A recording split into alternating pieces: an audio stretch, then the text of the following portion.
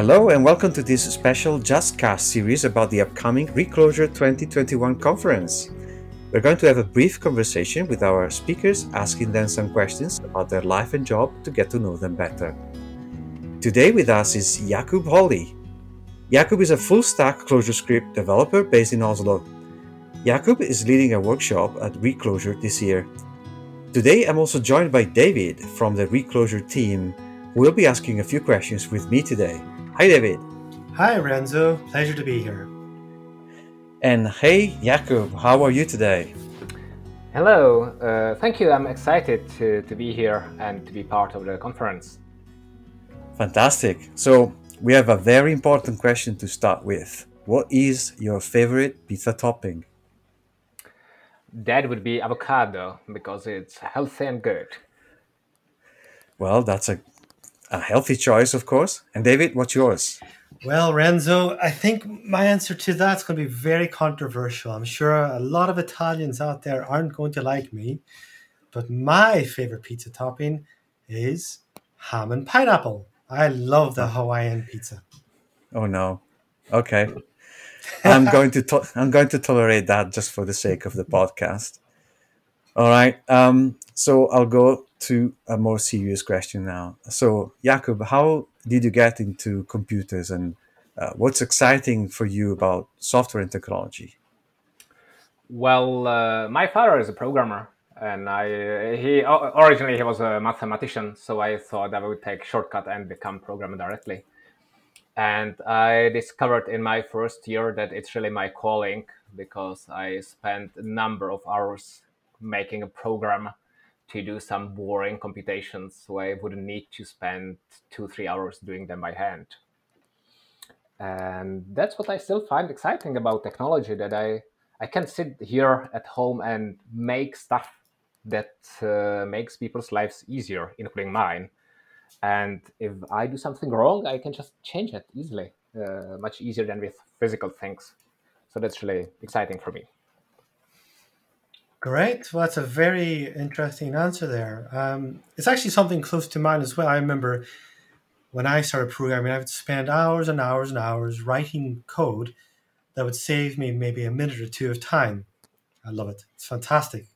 So the next question I have for you there is who is your computer science hero? Who would you have lunch or drinks with? Who would you ask? That's a tough question. I can think of a number of people, starting with Lady Ada. But the one I would like most talk to is Nathan of the Red Planet Labs, since they are building the future of software development thingy. And I would really like to hear something about it. Can you go into a bit more detail? Who is this person?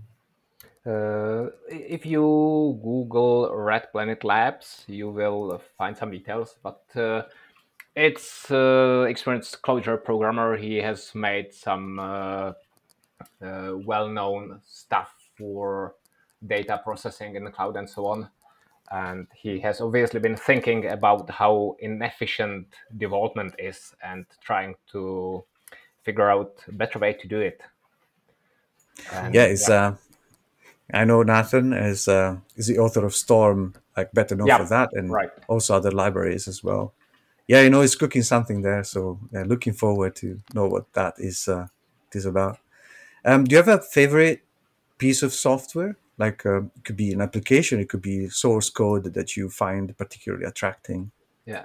Well, the application which is currently most important to me is Waking Up, which is a mobile application from Sam Harris. And it's not really the software, but it's the content, because it's a meditation application with also great lessons and fascinating dialogues between him and a number of people. So I find it very inspiring and enlightening. Interesting. You mentioned there something about meditation and coding. Do you find the meditation practice helpful for when you're coding? I don't think that it might help with coding. It helps with my life. It helps me to, disconnect for a while and recharge and be more present. So it makes life better, I think, including coding. Great, great. So if I was to ask you if you could change one thing then about software, what would it be? Well, there I'm in the boat with Nathan and other people. I feel that the way we make programs today hasn't really changed all that much from 50s. And we should have some higher level building blocks. We should be able to construct stuff much more easily and not spend so much time in the lower level details of trying to plump things together. So I think it's the highest time for some new thing, new paradigm, new tools, perhaps AI assisted development or something to make us much more productive than we are. Yeah, it might be Copilot, or are you thinking about GitHub Copilot thing? No, I think it's still too low level because it just helps you to write the plumbing, right? But you have still the same very low level building blocks. You have to figure out the solution yourself. Like now I'm working with Postgres and I have to do a lot of studying to find out how to do something. I would like to tell the computer I want to have a user that can read from a schema but cannot create anything and can change role to this. And the computer would tell me how to do that without me spending so much time studying the documentation and Googling around. But that's just a tiny example of how AI assistant could help. Do you think we're quite near to that future? Do you think it's just around the corner or still some time? I'm afraid we are still far away, but let's see what the Red Planet Labs come up with. And also, I don't know if you know about Mathematica and Stephen Wolfram and his Wolfram language, but they are doing some exciting stuff there as well. Yeah, we might know something about it, I think, pretty soon. How did you get involved with Clojure? Well, I have been a Java programmer for quite a while. And then I read Paul Graham's Beating the Averages and the, how is it called, blurb paradox, or how it calls that you are not able to appreciate the power of a more powerful language until you have experienced it, because it's just too aligned to you. And he says that Lisp is the most powerful language of all. So that was very inspiring, but I didn't see any use of actually common Lisp or something in my professional life. But then in 2012, I started looking for something else I could do on the JVM, and my options were Scala or Clojure. And I thought, okay, Scala, I can write essentially better Java, that's boring. Or I could look at Clojure, which is a Lisp, and which is so different. It will really force me to discover new stuff. So, of course, I chose Clojure, and I never looked back. That's a fantastic answer. It really sort of homes into the power and expressiveness that Clojure can bring, doesn't it? It does cut away a lot of the fat, if you like, the boiler stuff that you would find in other languages. Yeah, absolutely. Yeah, I think my first experience of Clojure was a few years ago, and I didn't really quite understand what it was all about. But then I had an opportunity to write a project in Clojure. I embraced it, and just like yourself, really, I never looked back. I thought this is such a nice little language, and I was able to express myself so much more into it than what I was previously programming in. So yeah, my adventure continues there. Still loving it. So Clojure itself, what would you say is your favorite things about Clojure? You're very experienced in it. You've been doing it now since 2012, as you mentioned. Are there any things that really stand out about your favorite things about Clojure? Absolutely. And the funny thing is that it's not what I expected when I started with that. And the thing is interactive development or yeah. REPL-driven development. Yeah. The ability to interact with my program and try my code at once, see that it works, or just talk to remote service to find out what data it's returning. And this immediate feedback, I got addicted to that. And when I have to work with Java or JavaScript or something that doesn't provide it, I suffer. Oh, I hear you. I hear you. I'm such the same. I was doing something just recently where I was writing some tests and being able to evaluate those tests directly in the REPL just to see what would happen and try out some API calls is such an illuminating experience. It definitely sped up my development. So yeah, REPL-driven development is a big win for me, I think. Really helps me a lot too. Yeah. What about your favorite Clojure function? Do you have any functions that you like the most? I find Juxt very interesting because at the beginning I couldn't really fathom what it's good for, but then you find actually nice usages for it. So yeah, I like it. So this changing the subject a little bit. Outside of the Clojure world, outside of coding 95 or whatever it is, what actually do you do to unwind, do for fun, just to switch off from that beautiful Clojure land that we all know and love? Yeah, I like to connect to the rest of being human. That means my mind and my body. So I love doing martial arts and meditating, and then I go home and read some fantasy. All right, right. And what are you reading right now? Right now, I'm reading Blood Fairy. Interesting detective story in little different today world. Oh, I've never heard of that one before. Blood Story. Oh, I must remember that one. Since you gave us already a recommendation, I'm gonna switch to even a more abstract level and asking, what is your idea of perfect happiness? That's a very difficult question. I know what it is now, but I don't know yet what it is. But with my meditation and practice, I'm working hard on finding out the answer to that. So ask me in 50 years. Don't you I worry, think we that's will. We will. You'll be back for Reclosure at 71. Yeah. Yeah, every year, yeah, of my life. We'll eventually get to the answer to that one. You're living in Oslo at the moment.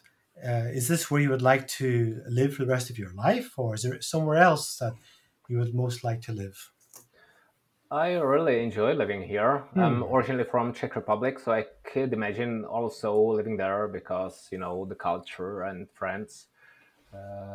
But outside of those two people, two places, actually, I could think of one place that I would really like to live in, and that would be a space colony on a terraformed planet. But I'm afraid that's a little too far in the future. We never know. Never know. Yeah. Actually, I've been to Oslo once many years ago, and I thought one of the coolest things. There's two good things. Well, one good thing, one bad thing about Oslo. The coolest thing was I could hop on a train and be on a ski field within half an hour. Fantastic! I never experienced that before in my life. And the bad thing about Oslo was just the price of the food, the pizzas, the beer, so expensive, man. Yeah, you must be Norwegian to be able to enjoy it, and even so, it's expensive. But it was a great city. I loved my time there, and I was there just visiting, having a look around, and coffee was great as well. Loved it. So we are approaching the end of the interview, but before we close, maybe can you give us a little brief introduction to what your workshop is about? Okay, my workshop is Introduction to Fulcro, the web framework, which I think should be much more widespread than it is. Maybe I will introduce it by saying how I came to it.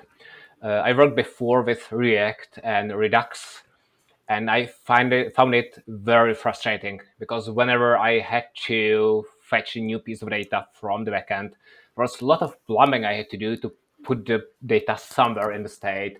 I had to manually track whether the data is loading or loaded, whether it failed or succeeded. And I really hate this dumb plumbing coding. I feel that the computer should do it for me so I can focus on the business logic. And then I discovered Fulcro, which is a full stack and rather complete solution for making non-trivial applications. So it's not just view rendering as many other frameworks. It provides the full story, including loading data and tracking the status of that. And the three other really interesting thing about Fulcro are that it's based on few simple ideas which combined open many possibilities. So people sometimes think it's really complicated, but it's not. The basics are really simple, but the possibilities that stem from that are many. And also it's quite different from the other frameworks, just like Clojure is different from other languages. Yeah, that And sounds interesting. yeah. And the other important thing is that it's many frameworks really bind your hands. You have to do it their way. But Fulcro, you have escape hatches everywhere. If you don't like something, you can most of the time write your own way of doing it, as long as you align with the general philosophy of the framework. So this flexibility I haven't seen anywhere else. The guy who made it, Tony K, to me, he's the Rich Hickey of web frameworks. The design is really great. And I learned a lot just from studying Fulcro itself. So I want to help people discover it and stop fearing learning it. Well, fantastic, and we already have the link to your workshop, and we are going to add it to the show notes so people can start from there. But we are going to also forward that to many other channels as well. So I hope people will join you and learn more about Fulcro. Then, okay, anything else that we forgot that you'd like to add? No, thank you. Okay. That was our pleasure, of course, and from me and David. Thank you very much for being with us tonight. Thank you. It was my pleasure to be here. And thank you for your time. And good luck with the conference. Thank you. Bye Very bye. welcome. Bye. Thank you. Bye bye.